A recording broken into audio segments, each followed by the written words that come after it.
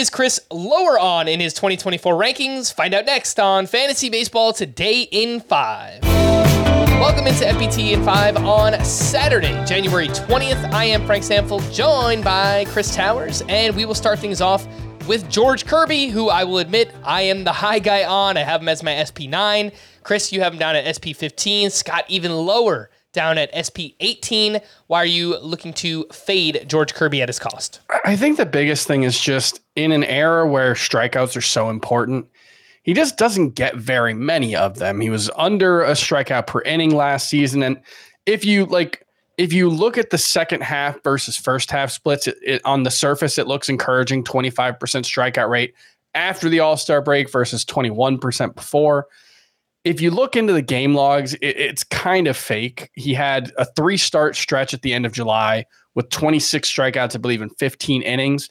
From August 1st on, his strikeout rate was 22%, which is right around league average. It would be an improvement over the first half, but not the big improvement that it looks like if you just look at the overall second half splits. I think really good fastball, great command, obviously. Still looking for that swing and miss secondary pitch. The splitter showed signs of that in the second half, although as he started throwing that splitter more in August and September, as I said, strikeout rate wasn't really all that great. You look at the peripherals, they all suggest George Kirby was more like a mid to high 3s ERA guy. And I look overall at the profile, and I just think it's a decent SP3 or SP2, not an SP1. I will fully admit, ranking him inside my top 12, you are banking on strikeout progression. And if that doesn't happen, he probably will be a letdown, but hoping that we see more of that splitter here in 2024 from George Kirby. Chris, you have Jackson Chourio down at outfielder 37 compared to number 21 for Scott. Obviously, Chourio, big name, top prospect. Why do you find yourself a little bit lower on him? So I will say this is one I find myself a little squishy on, and if I moved him up 6 or 7 spots in the ranking, I'd still be lower on him, but it wouldn't really change how I feel about Jackson Chourio. One, we aren't 100% sure he's going to have an opening day job. I think he will because he signed that contract. But the other thing is this guy doesn't turn 20 until about a month before the season. And you just have to look back at Jordan Walker and Anthony Volpe last season. And now Jackson Chourio may be a better prospect than both of them. Certainly Jordan Walker, it's pretty close in the overall rankings. But those are two examples of how, even though they ended up being decent fantasy options, they weren't immediate superstars.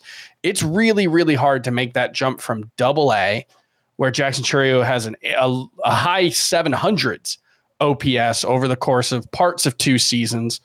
It's just really hard to make that leap to the majors and be an immediate contributor. So I feel like there's a lot of volatility there, but obviously the upside is significant.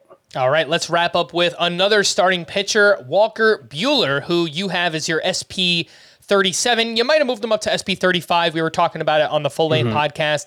Scott has him around SP24. Obviously, Buehler now coming back from his second Tommy John surgery. Chris, is that the main concern, or is there anything outside of that worries you on Walker Buehler? Well, there were some performance concerns before the Tommy John surgery. His strikeout rate dropped from 2020 to 2021, then from 2021 to 2022, an even bigger drop, actually a below average strikeout rate in 2022 before the injury. How much of that is just he wasn't healthy versus, some changes in the sticky stuff ban? I think that played a part in it. You saw real declines in his spin rate after that ban went into effect. So I do think there are some performance concerns here with Walker Buehler, in addition to just not knowing what he's going to look like coming back from his second Tommy John surgery. So it just scares me off a little bit. One thing that I noticed as well in Walker Buehler's profile, the fastball velocity has continuously dropped too. So something that could be a concern. 2020 shortened season, he averaged around 97 miles per hour with the fastball. Then it was 95.4 in 2021. Still pitched really well. And then it was down to 95.2 in 2022. So something to watch with Walker Buehler here in spring training.